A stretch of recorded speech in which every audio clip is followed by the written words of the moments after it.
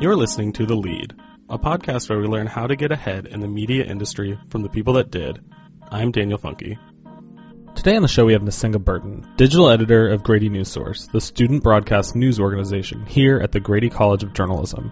Dr. Burton teaches news writing and multi-platform production classes at the Grady College, and she has some fantastic insight about how to make digital-first newsrooms more inclusive. But first, a word from our sponsor. This podcast was created by the Cox Institute for Journalism Innovation, Management, and Leadership as part of its Innovation Fellowship Program. To learn more, go to grady.uga.edu/Cox Institute. Dr. Burton joined the Grady College in August 2016 as a full-time faculty member after a successful career in digital journalism. She is an editor-at-large for The Root, a Univision company focused on news, opinion, and analysis for African-American influencers. She also serves as executive director of the National Association of Multicultural Digital Entrepreneurs. During our interview, Dr. Burton touches on the intersection of entrepreneurship and innovation, and she offers advice for students who see their diversity as an obstacle for making it in the media industry. Here's our conversation. How you doing, Dr. Burton? I'm good. Thank you for having me, Daniel. Thank you so much for being here. So today you presented about the intersection of entrepreneurs and innovation at the Cox Institute's Entrepreneurial Journalism Symposium. Mm-hmm. This week is Athens Startup Week, so we're talking a lot about the future of news. For you, what is that intersection between entrepreneurship and innovation? Entrepreneurship and innovation work hand in hand. Innovation... People toss that word around a lot, and it can be used in a lot of different contexts. But when we talk about it specifically with journalism, we're really thinking about the ways in which we can distribute or disseminate information to our audiences, right?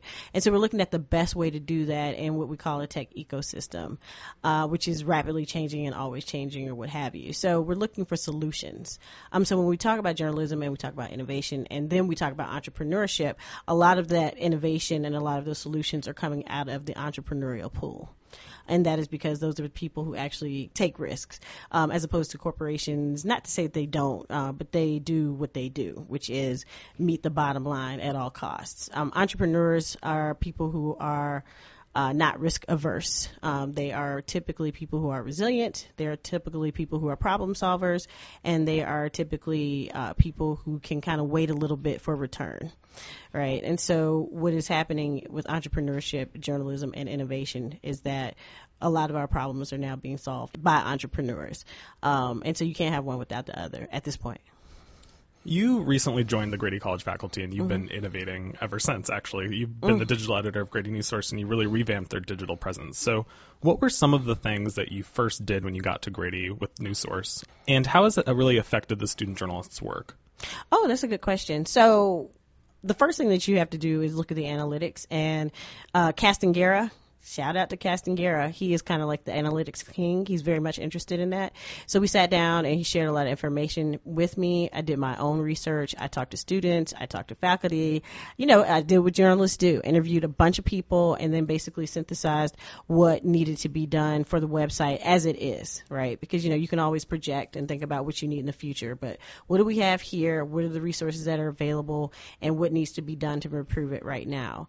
And so basically, after doing that research and looking at that in comparison to what's actually being done in the field, because, I work in the field, I was able to determine that there were some things that could be changed, and, that they needed to really kind of strengthen process in terms of how news was being gathered, how it was being incorporated into the editorial meetings, how it was making its way onto the site, who was responsible for that, as well as how it was being tagged, right? How are people finding news on Newsource? What's the point of doing these stories? And our students do amazing stories.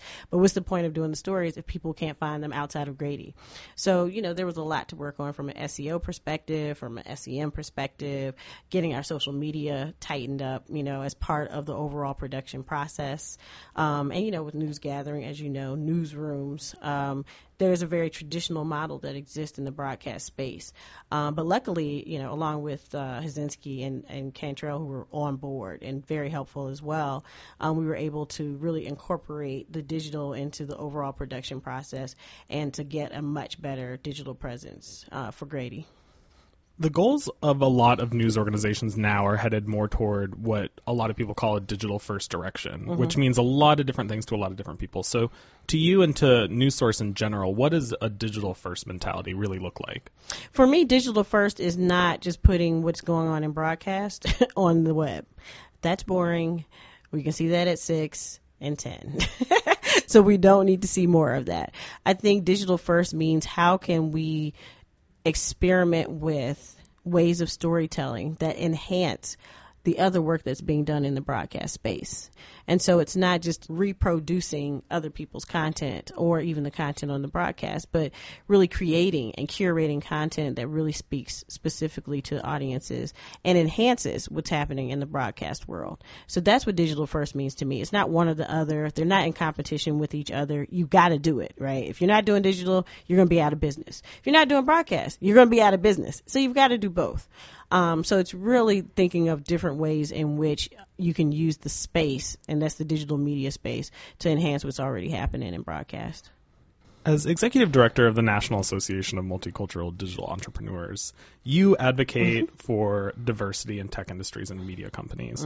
What do you think are some of the biggest problems facing the industry today, and how do you think we should go about solving them? The biggest problem is exclusion. I think and we talked about this a little bit in the conference a little bit, because what happens is you work with people for a long time, and it's just human nature, and it actually makes sense to keep working with people that you've had success with, right? And so we get lazy. And so when I work and I'm in charge of hiring or what have you, it looks like my Facebook page. There are white people, there are Latino people, there are Asian people, there are women, men, straight, every population is represented. But when some people pull from their pool, it's like all one thing. And so what happens is you have a lot of people being excluded. And it's not just those kind of categories, but also socioeconomic categories and what have you. You can just go ahead and cut it down the line. And so what has to happen is that people have to be thoughtful and intentional in their hiring, and they have to take a chance on someone that they may not have personally worked with or know. And they have to actually go out and work a little bit harder, because diversity does matter, and it does add value to the workplace, and it does add value to the quality and the type of content that is produced. And I would argue that it allows you to actually connect with audiences that are much more diverse than they have been traditionally. At least we're now acknowledging that they're diverse. And so you have to have people who really represent and reflect our audience. I think in order to really maximize any type of business opportunities that you're trying to promote So I say that to say exclusion is a problem. People have to be thoughtful and intentional in their hiring. They have to recognize that there is value in diversity. Diversity is a word that people toss around all the time. But then you ask somebody, well, what does diversity add? Blank stare. I just know it's the right thing to do. Well, that's great. But let's look at some measurable things, right? You have most of the entrepreneurs who are actually working in this space now are women, followed by people of color. All right. So we are the folks who are working in this tech ecosystem. If you talk about businesses overall, 1.3 million businesses were started by women last year. Even more were started by black women last year, in terms of if you cross it against race. All right. So my point is, what you think and who you think are the folks that are doing the things that you are seeing. Because, we think tech, we think young, hip, white boy is not always what is reflected in what is really happening in the industry anyway. And so we need to give people an opportunity and a shot to do more than just be a visible person on a team, to really lead, to hire, and to allow folks the ability to succeed and fail as we do others. A lot of what you're talking about is about diversity and inclusion in newsrooms around the country. What do you think newsrooms are missing out on right now by not having diverse staffs? Do you think they're missing certain kinds of coverage or viewpoints, or do you think their overall product could be improved? All of it. If you have people in your newsrooms, I think they're examples. If you have people in your newsrooms who are not cut from the same cloth, then you have someone who can actually check you, who can actually say, hey, have you thought about this perspective? Or like, hey, have you talked to this person? It's not deep. It's not rocket science.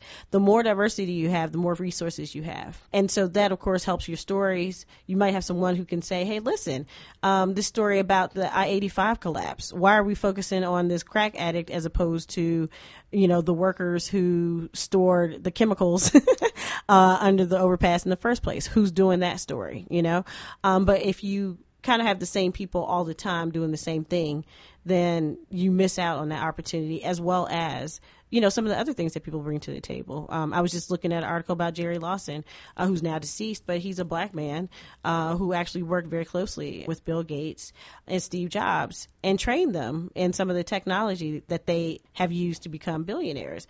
And that's not a bad thing. It's just that it's an unknown thing. But if you ask people about technology and billionaires, they'll list off Steve Jobs and Bill Gates, but you'll never hear Jerry Lawson's name. So it doesn't mean just because people don't know you were there that you weren't there. And it doesn't mean that just because people won't acknowledge that you're there, that you aren't there. So you have to allow people to be in that space, and you have to also tell people like, hey, this person is part of our team. They're helping to make our coverage more fair and balanced, if that's what you're trying to do, or informed, or this person was part of our team, and this is the solution that we developed, which made this a better user experience for you.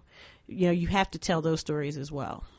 What advice do you have for journalism students or recent graduates who see their identity as an obstacle to breaking into the digital media industry? I say that, they're not the first generation to be facing it, and they won't be the last.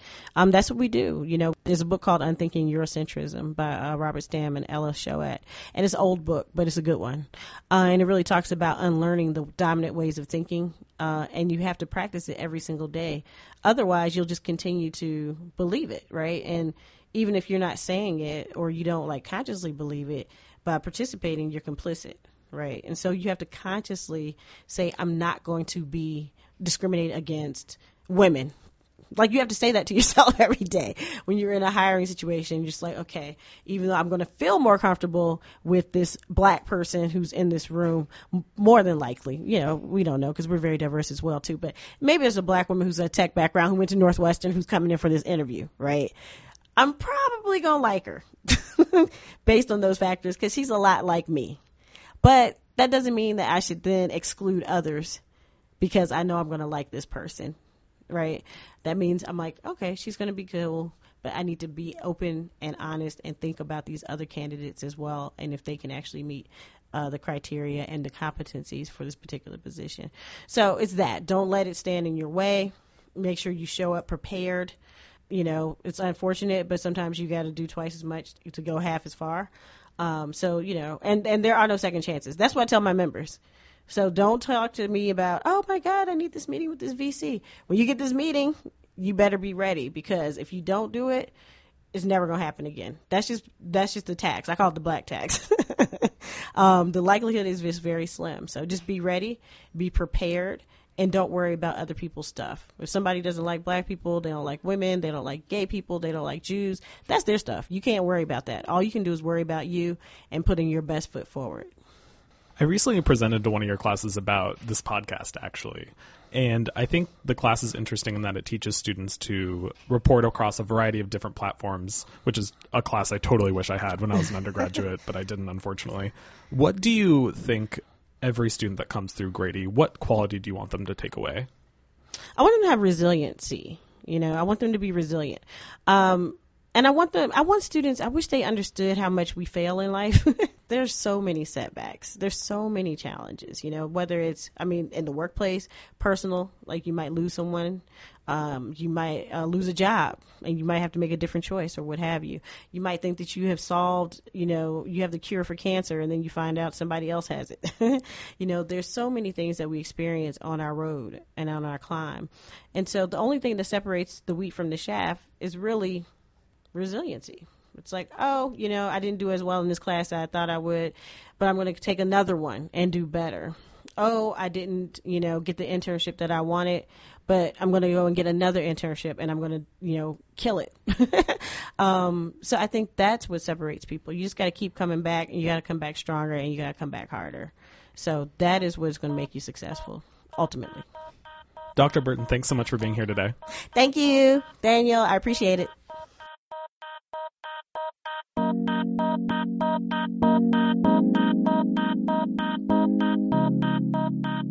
Nsenga Burton is the digital editor of Grady Newsource and an instructor at the Grady College of Journalism at the University of Georgia. Thank you for listening to The Lead. Today's episode is produced by Daniel Funke with special help from Keith Herndon, director of the Cox Institute at the University of Georgia.